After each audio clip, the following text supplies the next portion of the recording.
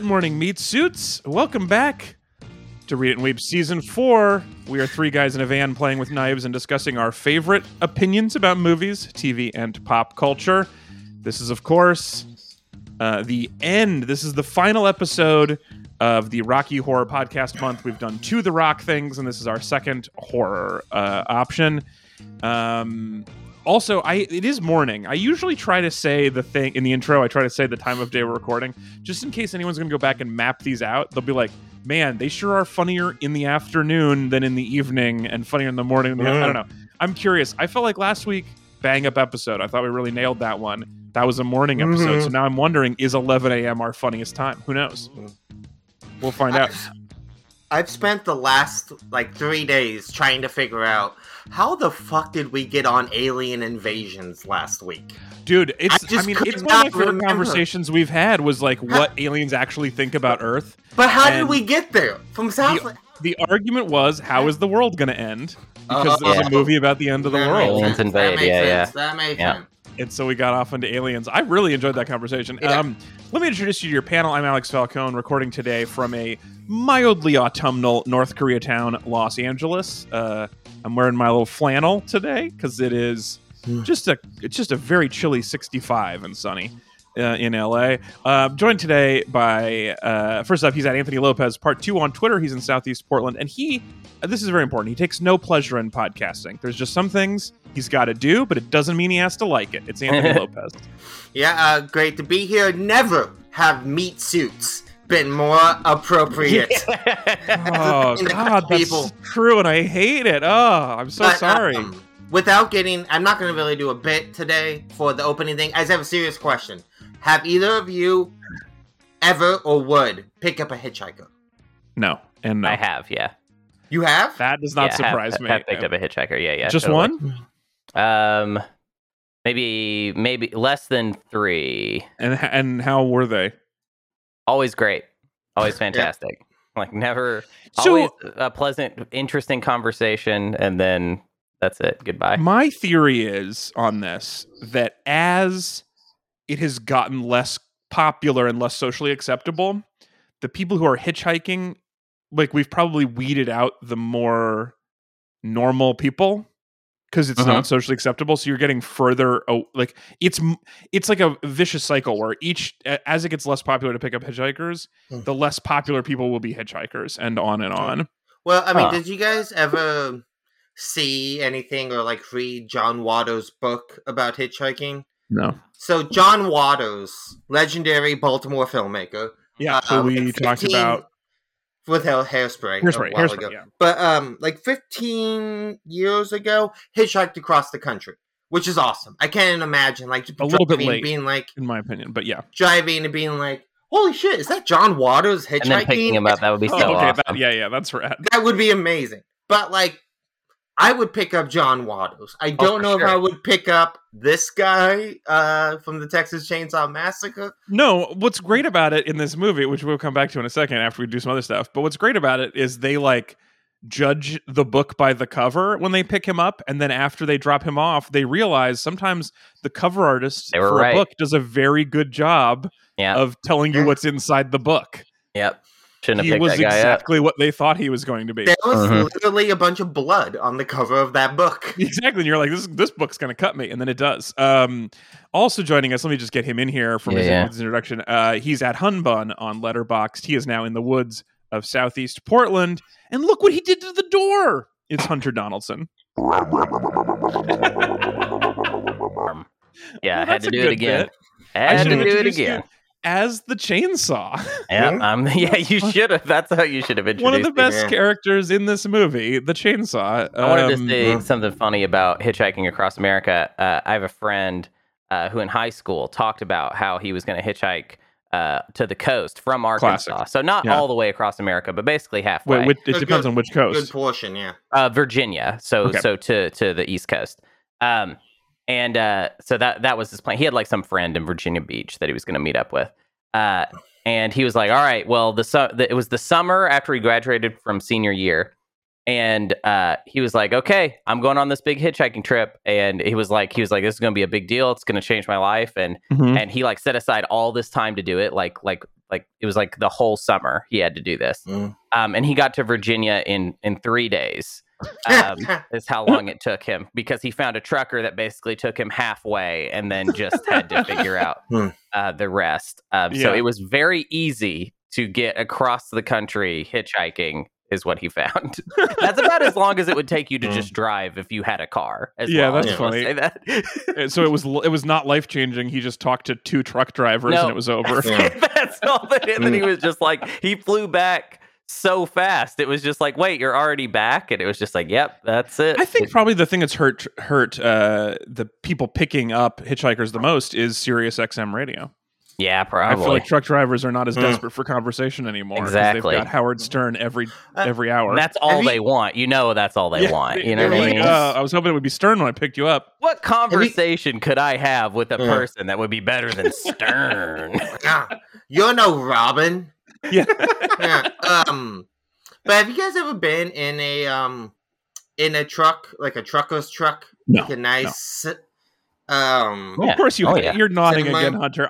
Basically, Anthony, this is like we're playing Never Have I Ever, and Hunter is always going to win, and I am always going to lose. Do you want me to just put down all my fingers? I've never done anything. I'm still in the original packaging. They're really nice. I was very surprised. They have to be. The first time I was ever in a like a semi truck was my older brother and I were drinking at a bowling alley when I was like 16, and he like met these truckers and they were like, "You want to come party with us?" And I was like, "Sure, this probably won't get me murdered." So we like got in these 2 much older men's semi truck and just drove around Wilsonville, Oregon, drinking and cruising for chicks with 2 teenagers in a semi. And 2 40-year-old men in a semi truck. It was. I'm going to take a wild guess and suggest that you did not pick up any chicks. I think we did pick up some chicks, actually. No. Wow, Wilsonville. That is a place to be. We got out. My brother and I got out because the truckers had business. But we. I see. Yeah, they had a bunch of romaine lettuce to deliver. I was so surprised how roomy they are, and there's like beds and compartments, and TVs. You really live in them, you know. Oh, it doesn't smell the best. Well, because I just want to be clear, they are sort of living in them. They do live. Yeah, it's like a small RV in front of all the lettuce. All right. We have a podcast. We'll come back to all of this truck talk in a moment. But first, I want to thank all of our fabulous meat buddies who load up their lettuce into a monthly donut. You get it. Anyway, thanks, meat buddies. We really appreciate it. We're sorry the show's not better. Okay, now let's start with segment 1, the news. First up, a little bit of follow-up news at L. Woodius on Twitter. Sent along the New York Times article about the Wizard of New Zealand getting fired after we talked about it. So, importantly, Read It and Weep are thought leaders in the news business. The New York Times finds out what we're talking about and then goes big with it. So, we helped that story on its way to being totally viral. So, good for us. And thanks, El Woodius. They still make me pay for a subscription. What assholes. Yeah. And they keep taking parts of the subscription out and making them a separate. They just took Wirecutter out and made Wirecutter cost money differently. Anyway, no. Goddamn I love Wirecutter. That's like my favorite thing that they offer. And it's even if you pay for the New York Times, you don't get Wirecutter unless you pay for the super New York Times. Can they just decide how they want to monetize it right now instead of making it up later as they go? That's not fair. I hope you enjoyed cooking. Now cooking costs money. Do you like puzzles? Puzzles cost separate money. Yeah, they just pull out anything successful and charge you separately. Goddamn old school newspapers making a living. Next up, that was the news. Next thing up, we might do a little bonus episode about Dune coming up here. But since you guys are so excited, I want to do a quick Dune wrap up of 2 news stories that you need to hear. No spoilers, of course. Anthony, you haven't seen it, but for everybody else. But 2 quick things about Dune. First, Dune opening weekend HBO Max viewership, the most of all time, topped Justice League and In the Heights for the opening weekend on the streaming service. Yay. With 1.9 million views. Warner's biggest theatrical opening of the year, too, right? Yes, since COVID. It was the 40 million, their biggest domestic box, which is what Variety calls a successful disappointment. which is what you're all looking for in the post-COVID era. I mean, Warner Brothers is famous for, like Batman versus Superman is like a notorious like smash bomb. It technically made like $700 million, but still lost money on everybody. it. Oh, that's fascinating. Smash bomb is a great Smash concept. bomb. I'm super interested in that. So I think that's interesting. We were talking a little bit about like the streaming and whether streaming is hurting box and how that all works out together, and I'm fascinated by that. In fact, the kickoff of this news segment was about Warner Brothers. Like back a year ago, when I was like, I want to start adding a news segment to our show. It was the first thing I want to talk about was Warner Brothers adding new releases to HBO Max. So it was fascinating. So I'm still interested in this. I watched it on streaming because, as I said last week, it's hard to argue with it being free and playing at any moment for me. Right. As much as I think this was a movie that deserves a theater, especially not just visually. Everyone talks about how this movie should be in theaters visually, but you really have to be in a theater audio-wise because all of the dialogue is whispered and then every sound effect is at 11. So it's just explosions and whispers, which your TV sound cannot handle. Of course, but this is the world we live in now, because now it's fashionable to have bad mixing. Bad mixing is just it's in vogue. It is in vogue. Nolan made it so everyone's mixing just like, I've ever heard in a movie. Mix the dialogue down completely, but the whoms, those need to be pretty big. Well, you gotta have big whoms. It's like there's like this fan theory that like Michael Mann, who kind of really started it before Nolan, is like slowly going deaf. And Beethoven, he just wants to hear the bass and the vibrations, This is one of those. So not only did I watch it on HBO Max, but as people who are over 25 might be familiar with, we also watched it with the subs on, so we could hear we could understand the words being said, which did give me one really nice thing, because I have not read the book and I did not know that the helicopters where they flap their wings are called ornithopters. Ornithopters, yeah. Which I got to see in the subtitles, because they refer to them as thopters, which just sounds like you're lisping something. Is a very funny word. Well, it's fun to watch a movie like this with subtitles, just because Dune. I haven't seen the movie yet, but I've read the book, and but like movies like this, you just know the amount of proper nouns that are going to be thrown at your face. Yeah. So to be able to see them written out is always very nice. That was super nice. I like that a lot. There's going to be a lot of proper nouns coming at me over the next 2 hours. The other news story I want to do without spoilers is from Yahoo Entertainment with the headline, Stellan Skarsgård wanted more nude scenes. Oh my God, me too. Don't we all? So the 70-year-old Stellan Skarsgård, he plays the mud-covered Jabba the Hutt in this movie. The Duke? What? The Duke? The Duke, yeah. So the Baron. Duke, sorry, it's not called the Duke. He's called the Baron. Baron Harkonnen. The Baron. Yeah. The Baron, of course. So according to his makeup artist, Stellan just loved being naked as the Baron. Yeah. He was always asking for more nudity. But it was a double-edged sword, because less clothes, paradoxically, meant more time in the makeup chair. That's not a good use of paradoxically. Yahoo, that makes perfect sense. You're showing more skin, you dummies. Anyway, less clothes means more time in the makeup chair. It normally took 5 people about 4 hours to apply Stellan's makeup. But when he was going to be naked, it took 6 to 7 hours. 5 people, 7 hours to make up his whole naked 70-year-old body. And he fucking loved it, and I think that's very, very funny. I love him. Okay, I love him. Give me any Skarsgård. I'll take even one of the best Skarsgårds. He got naked in like Thor 2, the worst Marvel movie, and he's like, "I'm gonna get naked in this." He shows his butt in that terrible movie. Good for Skarsgård. Good for him. Look, he's Swedish. Yep. He's got... Yeah, and in this movie he's covered in mud, which I assume Swedish people normally, like half the day, you're naked covered in mud. He is like... I don't know if his father was an actor, but he is like the patriarch of this incredible acting dynasty. He's birthed a lot of Skarsgårds. Yeah, all of his kids are great actors. And especially I think like I got to imagine being very, very attractive when you're young, and like kind of growing into a 70-year-old man, and then just having like the whole world want to fuck your children is very weird and very hard for your self-esteem. So I imagine he wants to be like, no, this is the body that gave us those bodies. Yeah, Right. if you like those Yeah. bodies, this is their origin story. Yeah. Yeah. It was very fun for me with my wife because she was like, "Do I recognize this bald, naked man covered in mud?" And I was like, "Oh yeah. Yeah. He's the professor from Good Will Hunting." And then Yeah.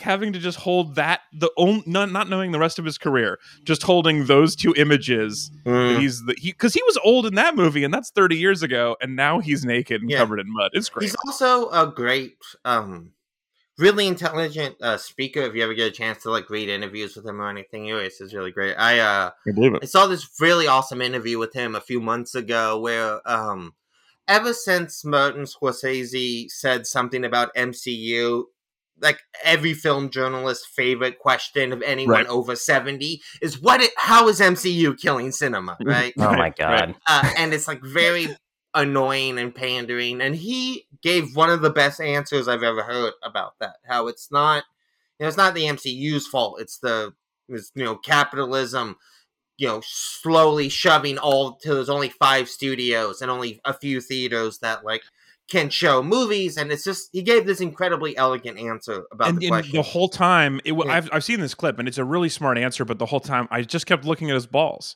Yeah, because they couldn't look away. He was naked the whole time. Anyway, that's Dune. We'll talk more about Dune later on in a little bonus episode, I suspect. But if you haven't seen it yet, you can look forward to the math professor naked. All right, let's jump into the homework.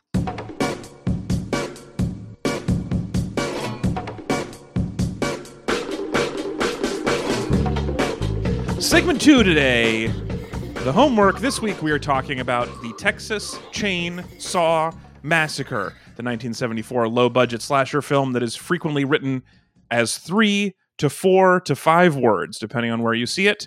The poster, it's 4. The official title is all 5 words, but I prefer it in the 3-word version because if you see it as a 3-word version, just Texas Chainsaw Massacre, it is a title of a horror movie where all 3 words independently absolutely terrify me. Any one of those words on its own is a scary movie. Easily 3 of the worst words that you could ever say. It's the worst 3 English words. And this is back in the 70s when Texas was like, I think had more progressive laws somehow. Oh, yeah. Texas was definitely better in the 70s. Anyway, this is the movie written and directed by Tobe Hooper, who also made Poltergeist and some of the sequels, but not all of the 15 sequels to this movie, and starring Marilyn Burns' Screams. Yeah, and he directed, in quotation marks, Poltergeist is a very important thing to remember, yeah. Oh, he was just being animated by a ghost? No. Well, no, I mean, the story is Steven Spielberg, who's the producer on Poltergeist, wanted to direct Poltergeist, but because he was making E.T. with Universal at the time, he was contractually not allowed to direct another movie. So, okay. Because any movie, it wasn't just like, look, Steven. No, you're great. But boy, would it be confusing for people if E.T. and Poltergeist came out with your name on it at the same time. I mean, they do both have his name on it. But the story is, like, Tobe Hooper is an awesome director. I really love his work. But, yeah, the story is that he mostly was there so that Spielberg could direct Poltergeist without getting in trouble. So it was really a ghost director situation. Yeah. Well, he also directed a bunch of other movies that are horror movies that I'd not heard of. That was one of the only ones I'd actually heard of before. So let me give you the sequel. So as I mentioned before, Rocky Horror Month. We couldn't decide between the Rocktober and Spooky Month, so we switched back and forth. This is our second spooky movie.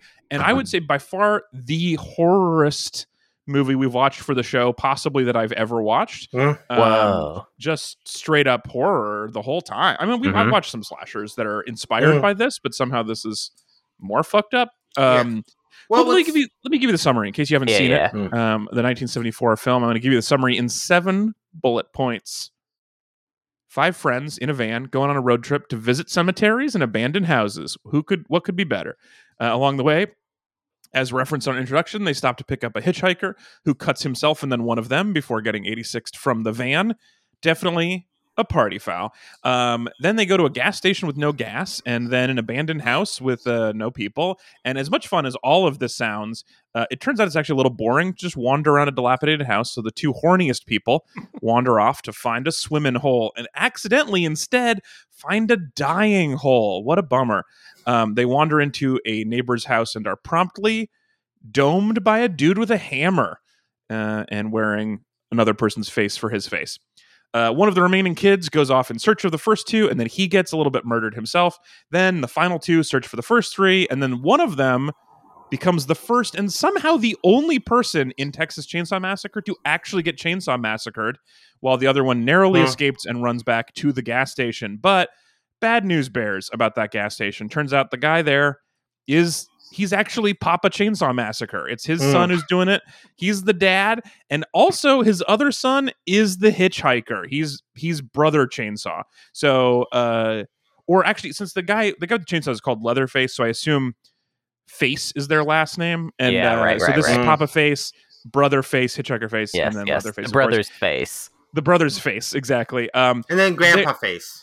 Don't forget him. Oh yeah, Grandpa Face. Coming up, Grandpa Face. So they have a pleasant dinner party, but it's kind of a non-traditional family. You know, it's father, son wearing a human woman's face for a mask, zombie grandfather, kidnapping victim, and human remains everywhere. It's just a nice little Norman Rockwell moment. Yeah. Norman Shockwell, more like. Anyway, all of this is happening, by the way, side note, not in the bullet points. All of this is happening because of the economic downturn, or because Saturn is in Gatorade, or because of the Vietnam War. I'm not entirely clear. After dinner time, it's like time to finally murder the last woman, but they want to have zombie grandpa do it, and he's kind of weak from being, until 10 minutes ago, dead, and so he misses a few times, and then she runs away, and that's the end of the movie. Yeah. There it is. Texas Chainsaw Massacre. That's good. How do you, as the only vegetarian here? Oh yeah. This is so this is for a lot of things. This movie is. I think this movie is absolutely brilliant, incredible. I love this movie, but it is. I think one of the things I love about it is that it is just like a fun slasher film, but it is also. I mean, it's a foundational slasher film. Yeah, that's better. Also, the word "fun" is being misused in that sentence. But it's one of those movies that what I love is you can watch it just kind of as a slasher film and be like, oh, this is obviously the one of the most stolen from genre movies ever made. Right. But it's also very fun to read into this movie. A lot of people have said this movie inspires a lot of vegetarians to become vegetarians. According to Wikipedia, Guillermo del Toro. Yeah, but it is you can look at this movie as briefly the greatest. And also Toby Hooper briefly. Yeah, but you can look at this movie as the greatest pro-vegetarian movie ever made, or a movie about industrial capitalism and what it does to this country, or you can look at this as what patriarchy does to people. It's just there's so much great meat inside this movie. Yes, and we're gonna. I hate the phrase "great meat." We're gonna dive into this, these other readings and all of this information in a second. But I just want to give you, the listener, a quick counterpoint. So you've heard Anthony's greatest movie, inspired all these people, all of this really important fun, and all of these deep readings. And here's my counterpoint, which is, I don't say this lightly, I fucking hated this movie. Possibly as much as I've ever hated anything. This was the least enjoyable, not just 85 minutes, but 12 hours since Alex, I watched it. It's still part of a misery. I'm still I'm still unhappy from having watched this movie. This is definitely cutting a thread in our friendship. This is definitely hurting my time together with you. No, Alex, how dare you? You're going too far now. Now, come on. Hated this movie. It felt like you did this to me. I mean, not at all. This is a movie that everybody watches. Texas Chainsaw Massacre. Okay, you just got your homework done with, and you didn't like it. That's fine. Yeah, and I think it was reasonable that at some point you were going to watch this movie, Alex. Yeah, I want to give you guys a quick sorry, Anthony. One more thing before you get back in and respond to all of this. A friend of the podcast, Curtis Cook. I was talking to him before I watched it last night, and I was telling him I was nervous about it, and he said some similar things to what you had said, Anthony. He was like. He reassured me. He was like, it's a lot like Get Out. It's about feminism and disability rights and about industrial capitalism. and so it's like about horror movies saying something, and so that changed. I was like nervous, but it's like sort of this. It's like how it's not that you can't yell fire. It's you can't be the second person to yell fire. Like if one person yells fire, nobody leaves, but a second person yells fire. So Curtis telling me that it was a really important movie after Anthony had told me that, now I believe it, and so now I'm going with that excitement. And after the movie was over, I texted Curtis back, and I want to give you a quick summary of this text conversation. I just said I respectfully disagree with your assessment that this is anything like Get Out. It's actually more akin to a very bad time, and I hate you. And he responded, they've written whole books about the purposeful dissection, feminist respectability, and hubris and suburban sprawl in this movie. Plus, the meat hook scene is fucked up. And I said, I think those philosophical arguments might be reaching a bit. And he said, yeah, I don't know. I've never seen it. It sounds terrifying. But I mean, okay, so I want to kind of address these as a few things. Please. Really fun fact. Did you know Tobe Hooper wanted a PG rating for this movie? Yeah, that's hilarious. That's why there's no gore. That's why there's very little gore, because he actually thought that's all it would take to get a PG rating. If you think that putting the meat hook on the other side of her body so I don't see it won't make me upset, you're a crazy person. Well, right. But there's also not a lot of blood either. This is a very violent movie with very little blood. Except there's a lot of obsession with blood that is clearly pre-80s and blood-borne illness scares, because he just cuts his finger and touches people and they rub it on stuff, and then the guy's like, ooh, blood on my knife, and it's just a lot of, and Grandpa sucking blood was her real blood. 70s. There's too much blood. Yeah. But I mean, so there's a few things I kind of want to address with this movie. Please. I think I do think that this is the type of movie that I've spoken to a few people who the first time they saw it, because of kind of the reputation and the hype around it, kind of were expecting more, or were expecting something different. Didn't know what to expect, and when they saw it, they didn't really like it. I actually met a few people like that, and most of those people, upon revisiting at some other point, you are not doing this. You are not tricking me into doing. You can't possibly. I'm not saying that. Alex, you're not watching this movie again. Don't worry. Alex, calm down. Alex, calm down. Calm down. Fucking crap. He almost walked away. Listener, he almost walked away. It looked like he was going to get up and walk away from this podcast. This is. What is so incredible about I think about this movie is that, like, the way people talk about it, right? Like, people always sort of say it has like sort of documentary feel, but it really doesn't. It's filled with these incredible dolly shots. It has this really, really great composition to all the sequences. The way it tells the story is really interesting. But it just feels so real that, like, especially I was watching the 4K version of this, and like that 16 millimeter grainy film blown up to 4K just looks so phenomenal, and it feels so real and lived in and unique, and it's also completely unlike any other horror movie that this has influenced. Like, there's so many incredible little sequences that I forgot about in this movie. I mean, one, obviously, like, the first kill and the dolly shot under the swing, which is like one of my favorite film sequences of all time. I think like that shot is unbelievable. The way like Leatherface first appears is unbelievable. It's so fucking good. But there are like these little moments that I had completely forgotten about in rewatching this that really cemented this for how great and unique this is. Especially because like this movie influenced so many other slashers that have like a tough guy in a mask who's like this unknowable boogeyman. But Leatherface really isn't that. He is not Jason Voorhees. He's not Michael Myers. He's like this panicky, scared, very ill child. Like, my favorite moment in this movie, upon rewatching it this time, is right after Leatherface kills the second guy who comes into his house, and then, like, freaks out and runs to the window, like, why do these people keep coming into my house? I don't want to kill them. This is insane. What the fuck is happening? And he's just, like, panicked and worried. And, like, you would never see Jason Voorhees have that experience, right? Right. Leatherface is like a real person. It's like if a real person was doing this, basically. Yeah, and it's just, I don't know. That's interesting. I will also say, since you mentioned that shot under the swing, that I have like maybe 4 things I liked about this movie, and one of them was that swing looks nice. Nice swing. Yeah, just a nice, one of those old couple swings out in the yard. I have a question for Alex. Alex, at what exact moment did the film completely lose you forever?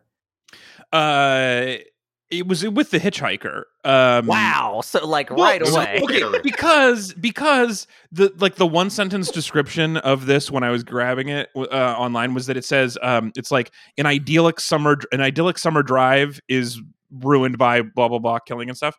Uh-huh. So I was like, at least I get 10 minutes of the movie being fun and idyllic, and instead it's just incomprehensible, annoying people playing with knives and talking about slaughterhouses for kind of a while. And I was like, this is the good part. This is the pre-killing part. Yeah. I hate all of these people. I hate every prop in this movie. I don't understand the situation. I'm very upset. So it lost me early. It lost. So what? So is it when the guy cuts himself? Like what was the moment where it was just kind of him cutting himself was probably the worst part. I think that's probably good. When he cuts his own palm, was like, okay, this isn't it. But also it's so up until that point, like Franklin is one of the main characters in this movie, and Franklin is possibly the most annoying person I've ever met.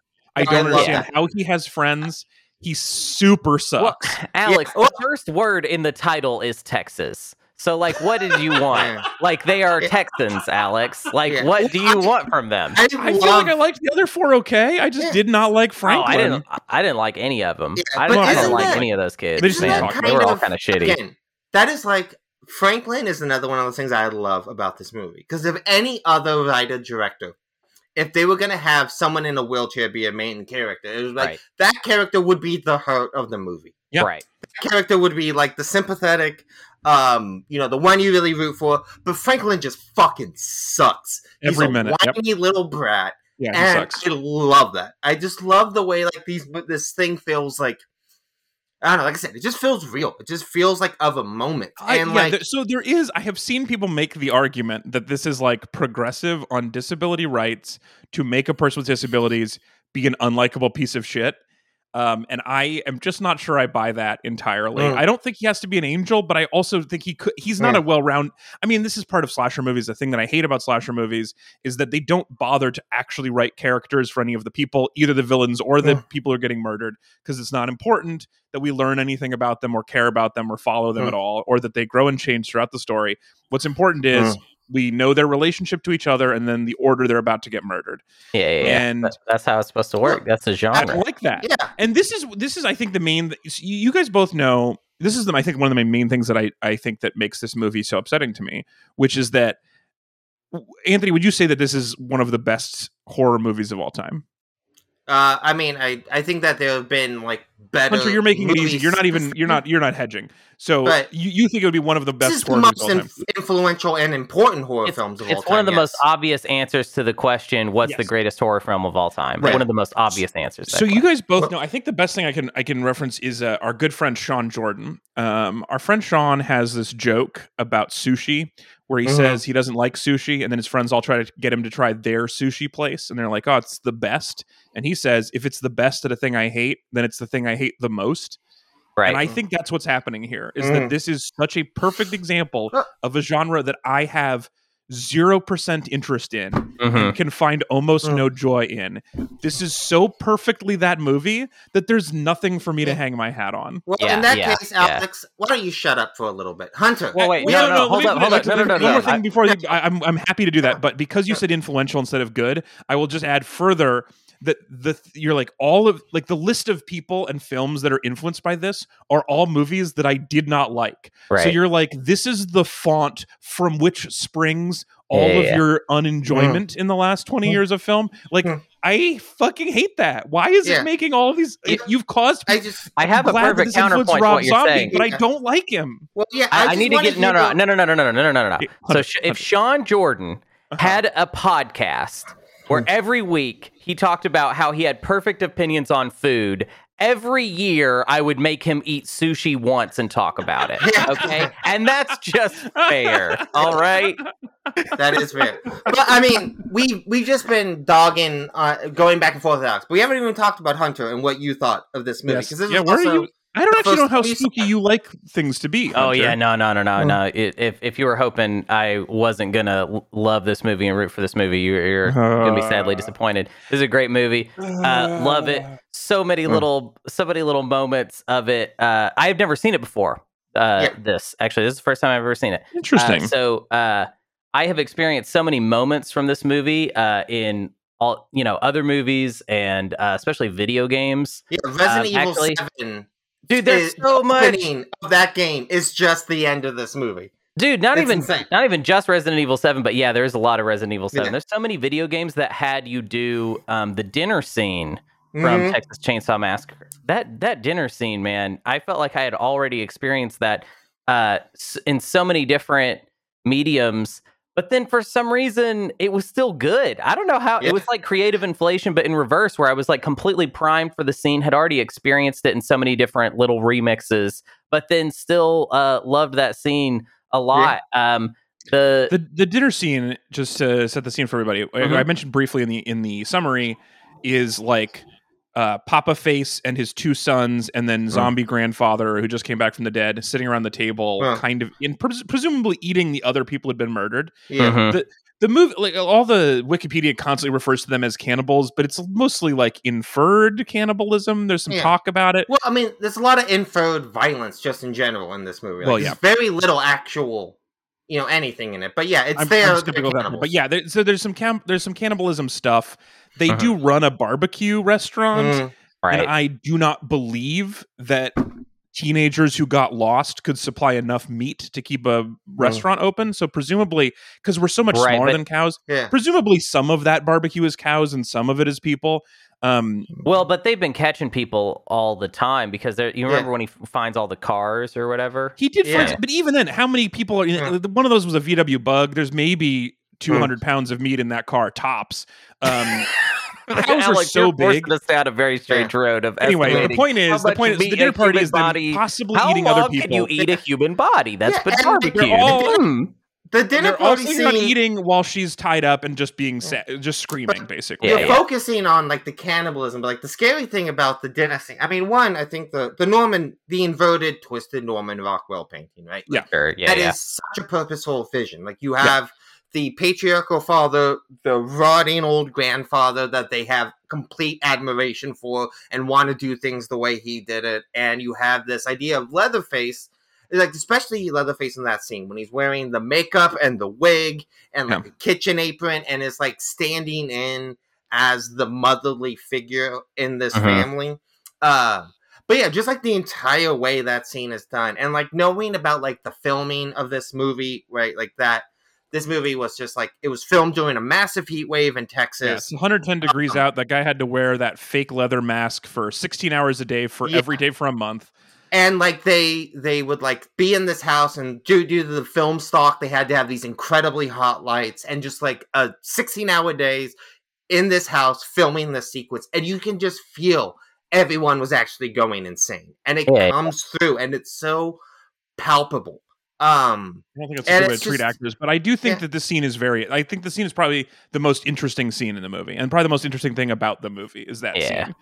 Yeah, I like that. I do think that the whole family. I was reading about the other things in the series, the other movies in the series, which is kind of hilarious because this is such an important cult hit movie. So many people are influenced by it. And it took 6 tries to get a sequel that was actually successful financially and with people. Like it's they like put Halloween out so much, a little bit. Like it's the same kind of story. Yeah, they had to keep restarting it and trying again. And so there's multiple different canons for this of what happened. There's at least 2 different sequels that tell the story of how this family got to be this way, and neither of them make even the tiniest bit of fucking sense. There is no logical series of events that leads to this family being this way. But I mean, really like this family scene. Yeah, I think that it's like I don't care about the sequels. I've never seen any of them. I don't want to see any of them. And I actually think that's that's my point. Is like don't try to make a prequel to this because it falls apart. But in this moment, is so perfectly creepy and weird. Yeah, what I love about this movie and the sequence and like is the way that like it can. This movie is like as a artifact. Like I said, I just think is almost perfect, and it is standalone by itself, and it is like. the fact that, the thing that Coda said about how many books and different ways to read this, I really love the idea of this movie being like a true Greek tragedy, which I've heard the lead singer of the Mountain Goats, this is like his favorite movie. I watched a interview with him and Walter Chaw, one of my favorite film critics, a few months ago. Hmm. And he had this incredible reading of it as like reading it through the lens of like a true Greek tragedy, and the way like the characters, move into this place, the way the guy murks the van, right? And the way these characters, the violent monsters, are like just cruel elemental forces that are gonna like ruin your life. It's incredible. I don't know. I can't say enough positive things about this movie. I do think that the readings of this as an important feminist work or important work of vegetarianism, I think, are a little bit reaching. I think that there are... I have not read anything, and I read a lot of things about this last night, partially because, I don't know, I couldn't fucking sleep. I read a lot about it, and none of the arguments about how this is important have even the slightest bit of evidence that this is what Toby thought he was doing. As far as I can tell, Toby was a college kid who wanted to make a fucked up movie. I want to throw something out there, though. Yeah. I feel like for a horror movie or a slasher movie to say something, the standards by which we determine it's trying to say something are, I think, getting discounted by you because you don't like the genre in general. Like, for a horror movie, it does feel like there is subtext in this. I totally hear you in that overall, there isn't... it feels like people are making a lot out of a little, but I think that's just the nature of the genre. Like, yeah. And there's also a little movie here. There's not a lot of movie here. Yeah, there's 80 minutes. Yeah. There's 80 minutes. They had like $40,000 to film this. They did it very fast. One of my favorite facts, besides that Toby Hooper wanted this to be PG, is that the distribution company that released this was a mob front. So everyone involved in it got fucked out of royalties. Because they had to wait for that front to go out of business in order to make money. Like, some people that did not get paid for like over 10 years because they just had to wait for that place to go out of business. That's funny and also sad. Yeah, I want to talk more about the like what does Texas Chainsaw Massacre mean, because I feel like I have a slightly different perspective from the two of you. I think that horror movies saying stuff is cool and good, but I don't think it makes it like... I don't think it just a horror movie with some sort of subtext elevates it outside of its own genre, which I think is great because I like stupid stuff, all right? And horror movies are kind of stupid. Yeah. So I don't like the idea of someone watching Chainsaw Massacre and then being like, well, we've got to make this smart somehow. What stuff in it make it actually really, really smart? No, it's fine for it to be stupid, and it's also fine for it to have a little bit of subtext, but like... I think that I sort of understand your frustration, Alex, but at the same time, I disagree with it a little bit. But yes, no, I actually agree with what you're saying a lot. I think if you are like, look, this is a genre piece, it is a stupid genre. I like it being stupid. It has some subtext. I think that is true. There are some little things happening. Yes. I think my main problem, and this is partially Curtis's fault, I was led to believe that it was related to Get Out, which was like trying to say something more than a little subtext. Well, I agree with that. Well, I think that it is, but I think how much you want to hear it is going to be depending on how much you want to engage with the material here.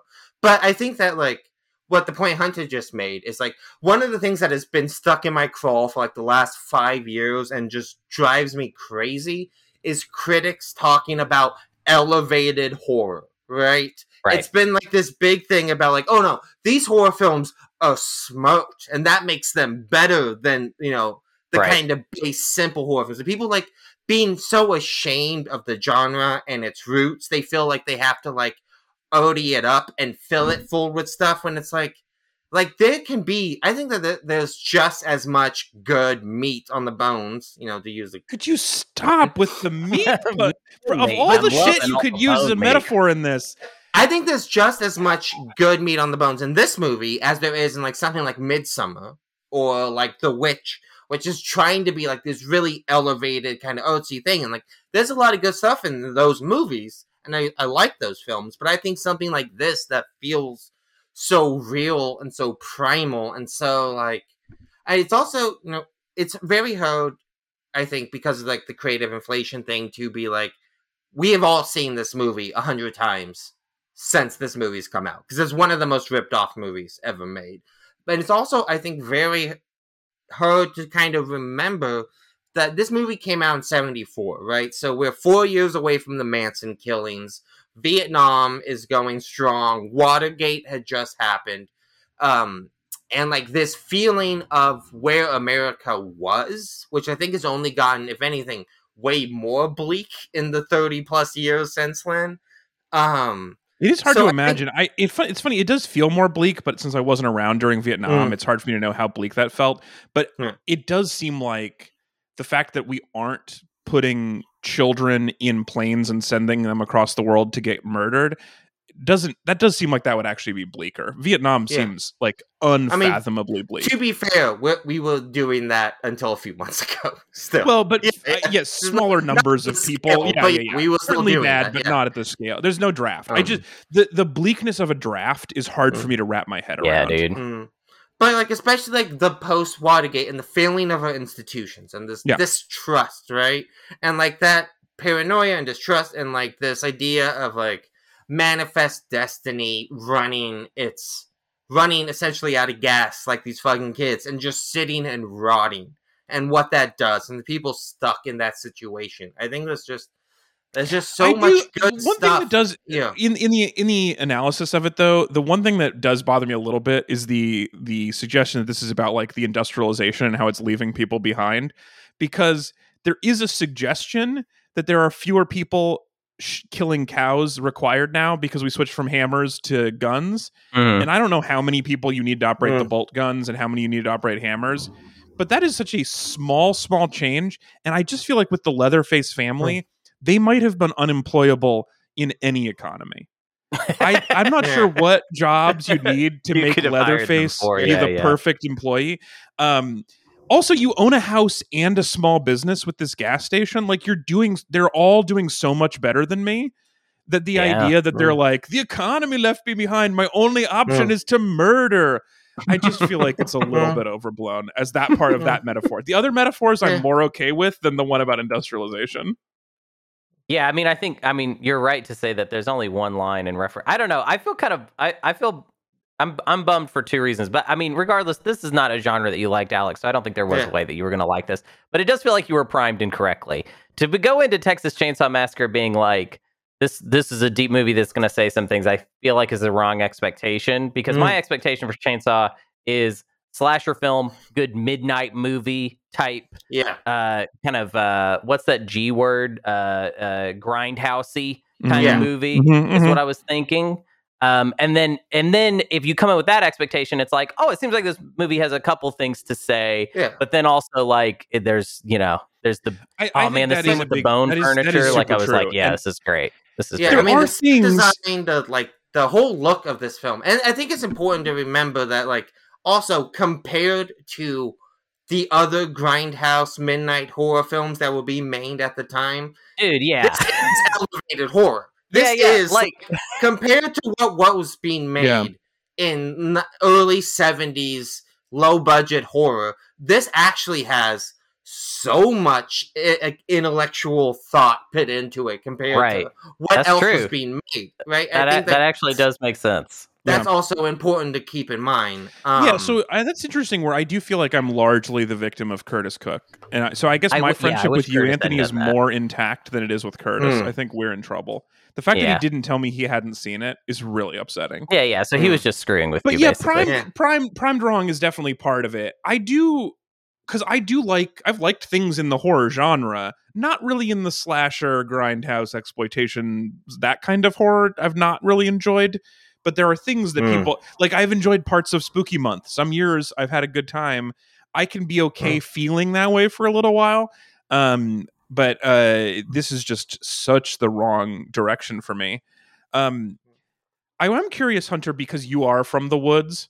And you mentioned earlier that I don't like these people because they're super Texas, but then you didn't like them because they're super Texas either. So I guess, am I more upset by the Texas or the chainsaws or the massacring? Because I feel like any one of those I might be able to tolerate on its own. Probably the most upsetting is the chainsaw part for me. Like even when you're using it for good, there's such a high likelihood you'll actually cut your leg off. And even near the end, Leatherface. What? I actually felt like the chainsaw was not the biggest player in the you didn't get a whole lot. There's less but chainsaw in the end, when he's in the road, Leatherface Hmm. has a legitimate chainsaw accident where he like accidentally cuts his leg because they're so dangerous. Do you know how they filmed that, by the way? From what I've read, probably by putting a real chainsaw really close to his actual veins. Well, no, they put a metal plate on his leg and then put a bunch of like meat over that, and then he did it. But the problem is because they just did things very fast on this movie and didn't think about it all the way through, and they were like, it's that great like missing the forest from the trees, being like, yeah, this metal plate is gonna keep you safe from the chainsaw teeth. What it doesn't keep you safe from is friction and heat and really bad burns on your legs from running the chainsaw across it. Well, overall, I don't want to talk about this too much, but it's just too sad and it's not fun for our show. But especially given the news this week, I am just not in the mood to read about people having a lot of unsafe work conditions. I hear you. And this movie was fucking packed with unsafe work conditions, and it's very upsetting. Think that there's a difference between like a super low budget guerrilla filmic, especially like I think like that has been like kind of like glorified in a lot of ways, and I do think that there is like you can be unsafe and dangerous and really reckless, but like at the end of the day, like they made something like really, really important and no one died, right? Like I think that it's a difference, and like people. But it might be basically moral luck that no one died because they did a lot of stuff that probably could have killed people. Anyway, I don't want to talk about it too much. Let's go back to the Texas point though. So the chainsaw thing is one thing that I don't like. I don't like chainsaws.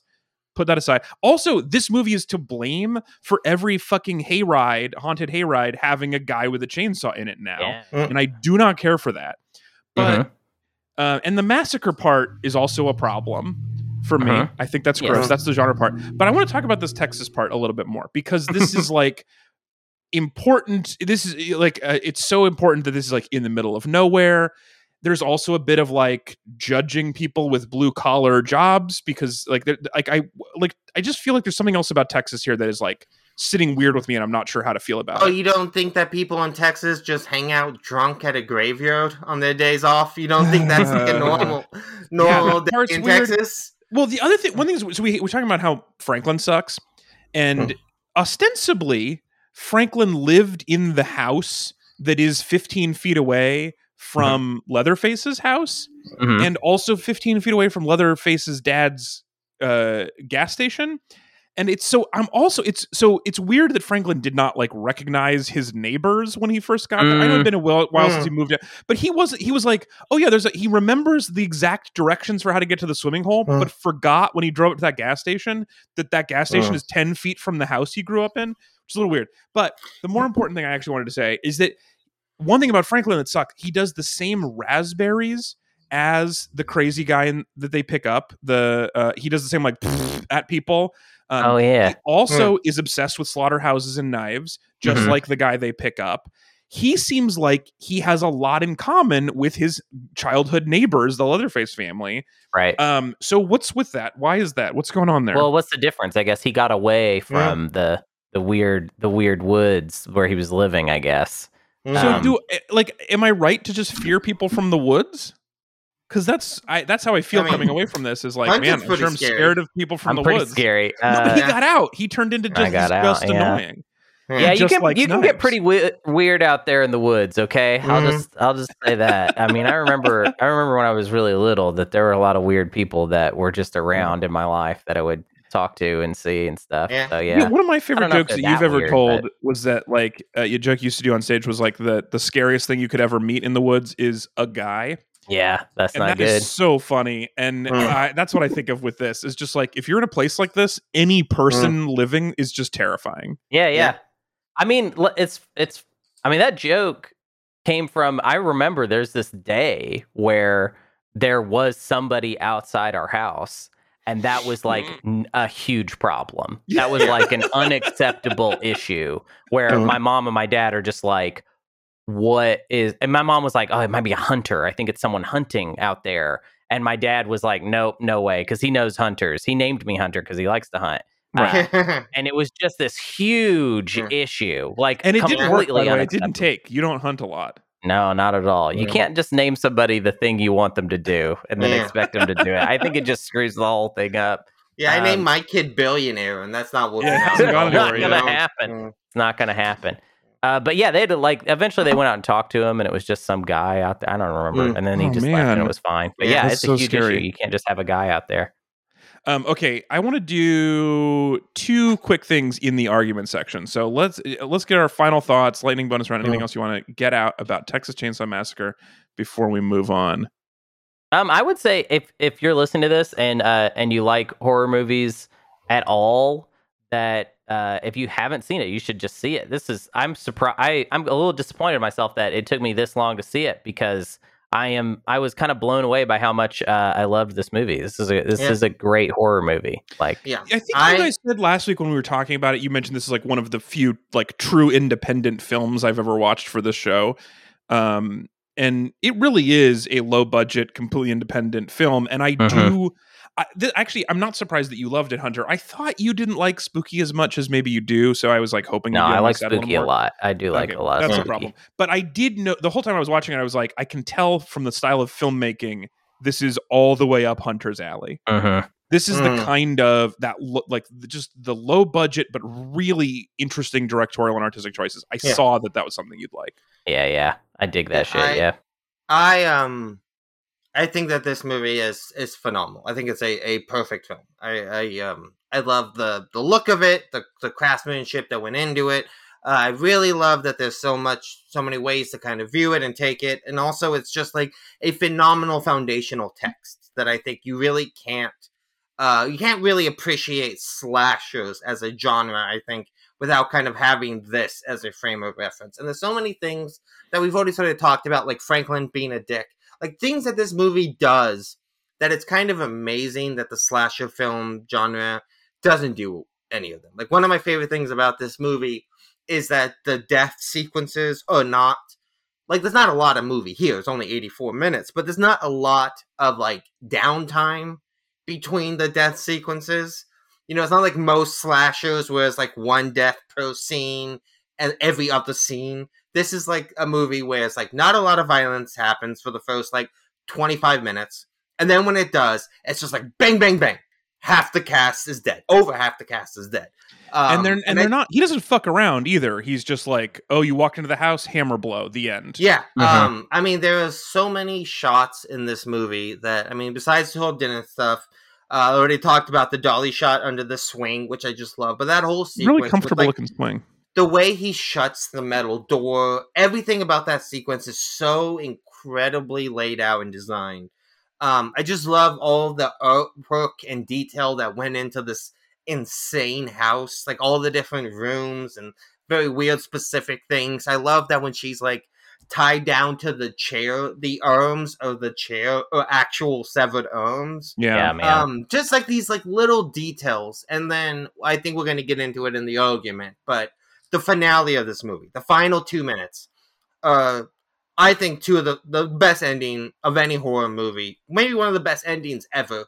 And then like the final 2 shots of like the shot from the end of the truck bed, looking at her laughing and screaming, and then Leatherface dancing as the sun rises behind him it's just one of the greatest ending shots of all time. I think about that all the time. I love that final sequence so much. Okay, we're going to get into that. I have 2, I want to say really quick lightning bonus round for me. One is about those chairs made out of arms. So this movie is lightly inspired by Ed Gein, which we talked about in Psycho. I found out Psycho is loosely based on him, and it turns out Silence of the Lambs also loosely based on him, which is actually kind of heartening to me to learn that like all of these movies about different serial killers makes it seem like there's a lot of serial killers out there, but it turns out there's really just the one that all movies are based on. So maybe people are better than I realized, except for Ed. There's one very cinematic serial killer. A lot of them are just weird. Like, you know, like no, we don't have to go into serial killers. Ted Bundy wasn't very neat. Jeffrey Dahmer, it's not going to be a good movie of a guy just drilling holes in head and pouring chemicals in there. Stop it. The other thing I want to do The other thing I want to say really quick is that you say that, like, you mentioned there's like not a lot of space around the murders. The one is that the woman who escapes, she gets chased for kind of a while. And it's very funny because she's screaming the entire time, which is understandable, but not good for your stealthiness. It's very easy for him to follow where she is because she's just continually screaming the whole time. A chainsaw's very loud, so it's hard to hear the screams over the chainsaws. Yeah, that's true. And he's wearing a leather mask around his ears. So maybe that helps. But it's funny. It's still like implausible to me how long she got away from him in the chase. And you can actually see it in the movie several times where Leatherface has to kind of lift the chainsaw up and swing in the air to miss her because she's so close to him in real life. And that reminds me, because I was saying, this is the thing that is every haunted hayride, is big guy with a fake chainsaw going vroom, vroom, vroom and scaring you. But every time you're in a haunted house, in a haunted hayride, they have to comically miss you, cartoonishly go around you. And that is also inspired by this movie. I mean, it's usually a real chainsaw with just a gimmick chain on it. Yes, exactly. Right? So it's not like a fake chainsaw, but a real saw fake chain, or a real chain fake saw. Anyway. Whatever. Okay. But that's it. We're gonna wrap. We have to wrap. We have to do one more thing, and we're already out of time. So, let's move on to our final segment, the argument. Okay, last thing I want to do, and this is Anthony's suggestion for the argument today, which is a quick discussion. Not really an argument. We're friends. I'm not friends with apparently Curtis. You and me are not friends too much. I've realized that was misdirected. My anger is actually directed at Curtis more than you. But the question is for today is your favorite final shots of movies. And Anthony was already talking about how great this final shot is because the last victim gets away, and apparently Leatherface is very frustrated by that. But the only way he can express his frustration is through ecstatic dance as the sun sets. He's just dancing, him and his chainsaw, cheek to cheek, just getting his emotion out through dance. As the sun rises. Sun rises. Yes, of course. I'm more of a night guy than a morning guy. When the sun is close to the mountains, it's obviously setting. But anyway, so him dancing in the sunrise is a very interesting choice. And we were talking earlier about how much more interesting he is actually, or how interesting he is, that he's not like just an unknowable perfect murderer at this point. He becomes that in later sequels. But at this point, he's like a frightened child in some ways. So this dance is really interesting in telling about that.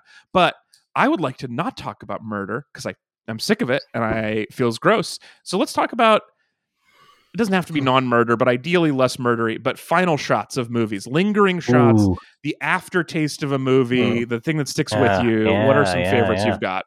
I got one. So this is kind of a random one, but I rewatched this movie earlier this year or late last year. I don't know. Who cares? Time is meaningless. But A Serious Man, the Coen Brothers movie. That movie. It's a great movie. It's a great Coen Brothers drama. But it ends with just like a tornado shows up. Yeah. And they're just like, hey, there's a tornado. And then the guy looks out and sees the tornado and it's just over. And it's awesome. It just, but literally besides, I think that's the one where they said it's like their take on the story of Job. I don't necessarily get that, and I actually grew up with the Bible, so I should be able to get it, but I did not get it in that way. But yeah, tornado showing up just seems like such a badass way to end a movie. Yeah, I mean, I don't really look at that movie so much as like the story of Job as much as I look at it as like, how do you determine your reality? Like how much of it is faith versus how much of it is just coincidence and the way you kind of project one thing or after another. I think, recently we've done some films that have some incredible final shots. Like, I don't know if I have necessarily a favorite, but like, Psycho obviously has an incredible final shot, that close-up of Norman Bates' face. I thought recently we did Another Round, which has the final shot of him flying in the air over the water. Diving into the bay. But the way that final shot works is pretty amazing. I think of stuff like the original Planet of the Apes with the Statue of Liberty, That's an incredible final shot. Yeah, Planet of the Apes, it has to be up in that list. That Statue of Liberty thing is so cool. It's so cool. Yeah, and the that's a bit of a, like Club. Well, You know, with the fist in the air. On the Planet of the Apes, that's got like a surprise element to it, which not all of these have. And that also kind of reminds me of like the Shining ending with which, since we're talking about another spooky movie that I have enjoyed, but that final shot of the old photo where he was in, where he's like always lived in this hotel or whatever, like that's a fun surprise, awesome shot at the end. Hunter, you gonna say something? Sorry, I'm just like, this is a great question. I'm thinking about so many awesome final shots. I watched this movie kind of recently, this French movie called Beau Travail. That's about this lieutenant in the French Foreign Legion. And a lot of things happen with him. It's this guy who, forget the name of the actor, but he's so good at everything, this guy. He's also in Holy Motors. He plays like the kind of goblin looking guy. Actually, I haven't seen Holy Motors, but I've just seen this guy around a lot. So Beau Travail is this very deep drama about this guy, and it just ends with him in a dance club by himself dancing his ass off. Like, he's such a good dancer, and it's to that song, It's the Rhythm of the Night. It's so good, man. It's like the best. What? What's the next part of that song? I don't remember. I don't trying to get you to sing more. Okay. No, I'm not. That's all you got. But you know the song. Yeah, and he's such a good dancer. It just blows you away at the end of this movie. Yeah, it's so good. Another one, since we were talking Brazil about Brazil. That has a great final shot with him in the chair. Yeah, that's kind of similar to the Psycho ending. And since you mentioned the dive into the water, Thelma and Louise also. Oh yeah, a classic flight-based final shot. That's Butch pretty cool. Cassidy and the Sundance Kid with them running down the shootout. The ending of The Godfather with the door closing. Oh yeah, I mean, talk about classic. Like a shot that is like so stolen from. That's probably one of the most spoof shots. Like, how many sitcoms have a joke where like a wife looks at a husband as a door closes in front of her, right? Like, it's one of the most spoofed shots ever. Oh man, I did not notice that. That's interesting.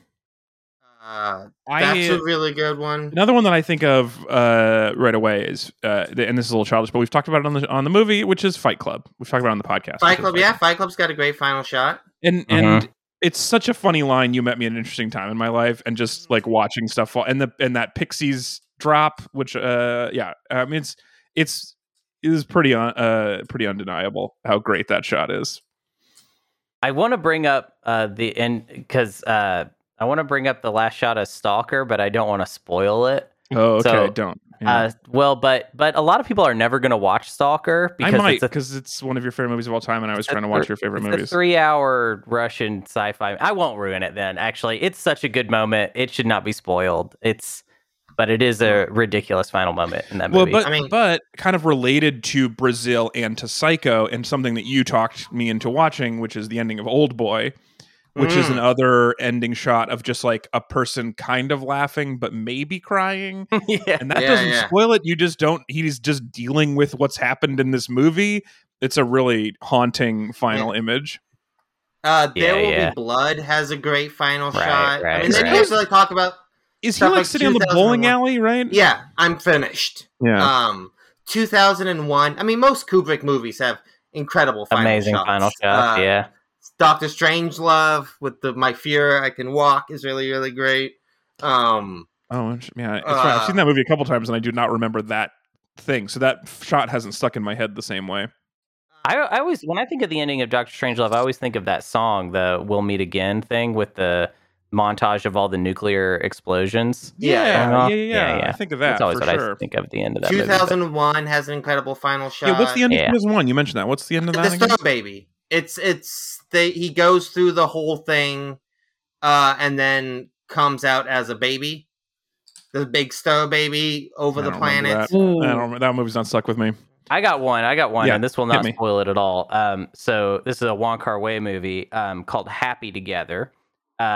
One of his best.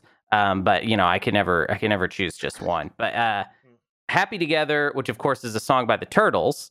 And Wong Kar-wai loves to put a lot of, especially English pop music, especially pop music from the 60s, in his films. So you sit down to watch Happy Together and you're like, oh, I'm going to hear that Turtle song Happy Together a lot. And the movie's like, no, you're not going to hear it. And it's going to be like a 2.5 hour drama and you're never going to hear it, bro. You're not going to hear it. And then right at the last moment of the movie, he finally drops it for like 10 seconds and then the movie is over. It's so good. He makes you wait the whole time for it. I love it. Oh, speaking of like 60s pop songs, I mean, The Graduate obviously has one of like the most iconic final shots with them. We all know that. Them on the bus beginning to realize what they just did. Yeah, frowning suddenly. That's is a there great a thing one. in a final shot that is there a final shot that's ruined a movie? Could you ruin a movie with one bad final shot? Yeah, I mean, I feel like there is films like that. I mean, I think that stuff like the Inception top, I don't think ruins Inception. I think it really does poison the well in terms of like the conversation about it, because there's more interesting things to talk about in that movie than like, did the top fall over? Like, it's just creating conversation where there doesn't need to be. That was on a list of best final shots, and I was like, is it? I'm not sure I feel that way. Anthony's right though. It gets you talking about such a specific thing when you could just talk about the crazy movie you just watched. You know what I mean? But it just ends it on it's just about conversation. It felt like it was trying so hard to be a moment that it like took some of the fun away from it. Yeah. Well, what was that? Was it called Remember Me? You ever see that Robin Pattinson dramedy that came out, and like, I forget when it did, but so it's this very bad Robin Pattinson movie. It's like at the height of the Twilight thing. It's about this guy and this relationship in New York City, and it like takes place in the early 2000s. Anyway, the final shot of the movie, out of nowhere, Robert Pattinson gets his life together. He goes to work. You never see where he works in the movie. He goes to work. It's at a little building called the World Trade Center. The calendar is on the wall. It's September 11th, 2001, and then the movie ends.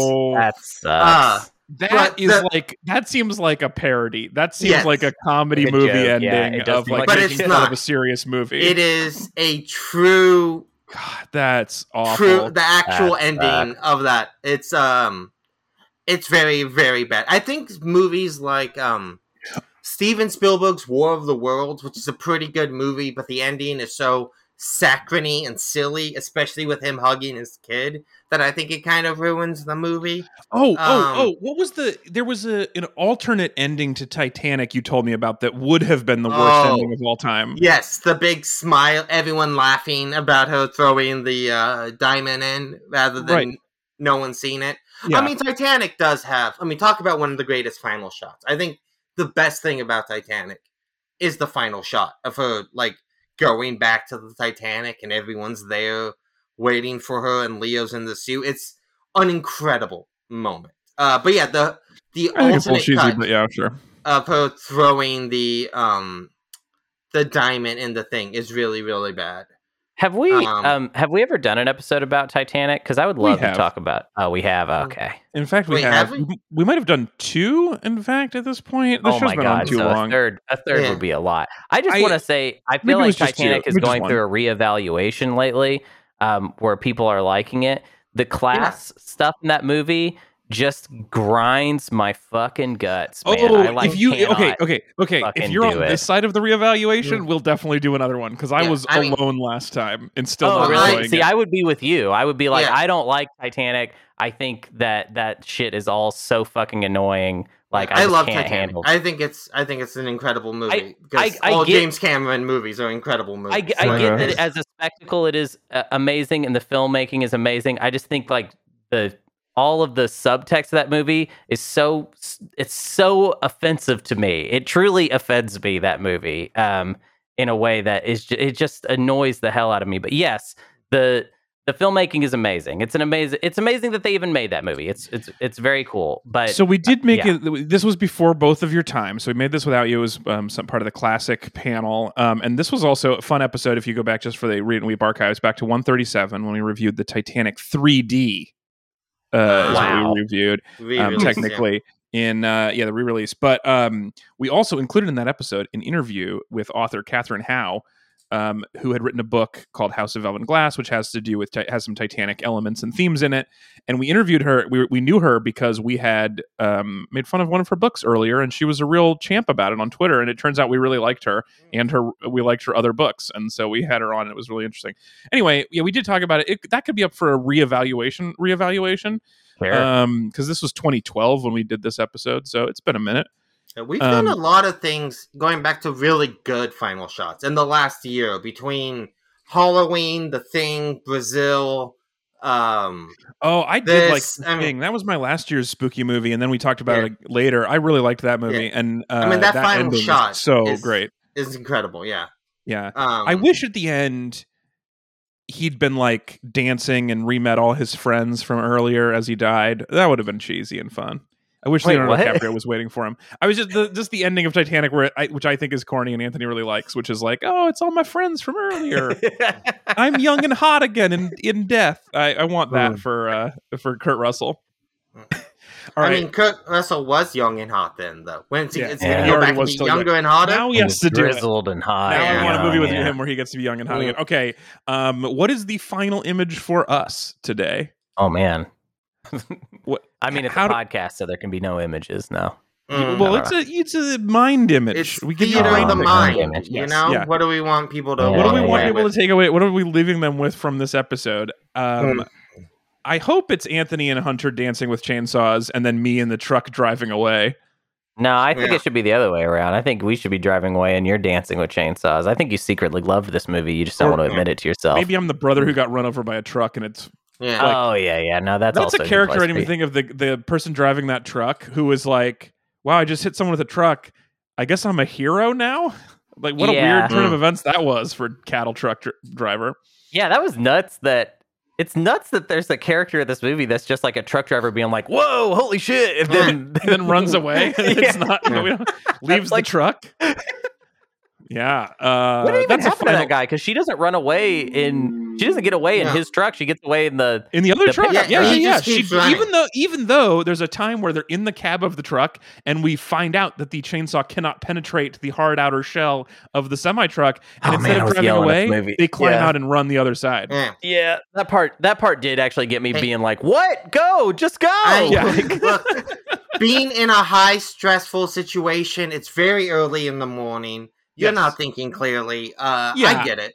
I am forgiving of certain kinds of things in a horror movie, of like making bad decisions. The one thing though, and the one thing I cannot get behind is the part before the stresses start happening. And it's the first horny guy who goes to a house, knocks on the door, no one answers, and he keeps knocking. Yeah. I am never going to knock twice. If you don't answer and I see no movement, I'm leaving. I have no interest in going into your house and finding out if you're a murderer. I think it's very hack to say at this point, but the last 2 years have proven to me I can never criticize people being stupid in horror movies ever again. Because people are that stupid. I have seen so many acts of people doing stuff that they should obviously know better, but they don't. And look, we have no proof that the Texas Chainsaw Massacre is happening. It might have been a government chainsaw massacre. It could be a false flag massacre. It could have been a Bill Gates chainsaw massacre. Yes, you're Bill correct. Gates is behind this chainsaw massacre. He's just trying to implant chainsaws in everybody to track you. All right, that's our final. The image of this episode is talking about Bill Gates again. Thank you so much for joining us. We'll be back again in 2 weeks. A little programming note. We're going to take next week off. We might do a little bonus or two. We got a little Ezra credit coming out, but we're not going to, no new homework this week. We'll be back in 2 weeks as we kick off November in some fashion. I can't tell you how, because we don't know yet. So that's one of the reasons we're taking next week off. We got some meetings. We got some stuff to discuss. But if you have thoughts on your favorite final moments of movies or your least favorite final moments of movies or something we missed talking about Texas Chainsaw Massacre, or if you want to be like Curtis and try to trick me into watching something on false pretenses, send us an email, podcast@read-weep.com. We really appreciate the email we get. Even though I'm woefully behind on responding to a couple of them, I do really appreciate getting them. And thank you, of course, to all of our fabulous meat buddies who might find a new name for them, actually, after today. But our meat buddies who donate to the show, they give of themselves and become barbecue, and we really appreciate that. Pete, you can go to Metreon.com to join our Patreon. Thanks for being here, Hunter. Yeah. Always great chatting with you. And that's the end of that one.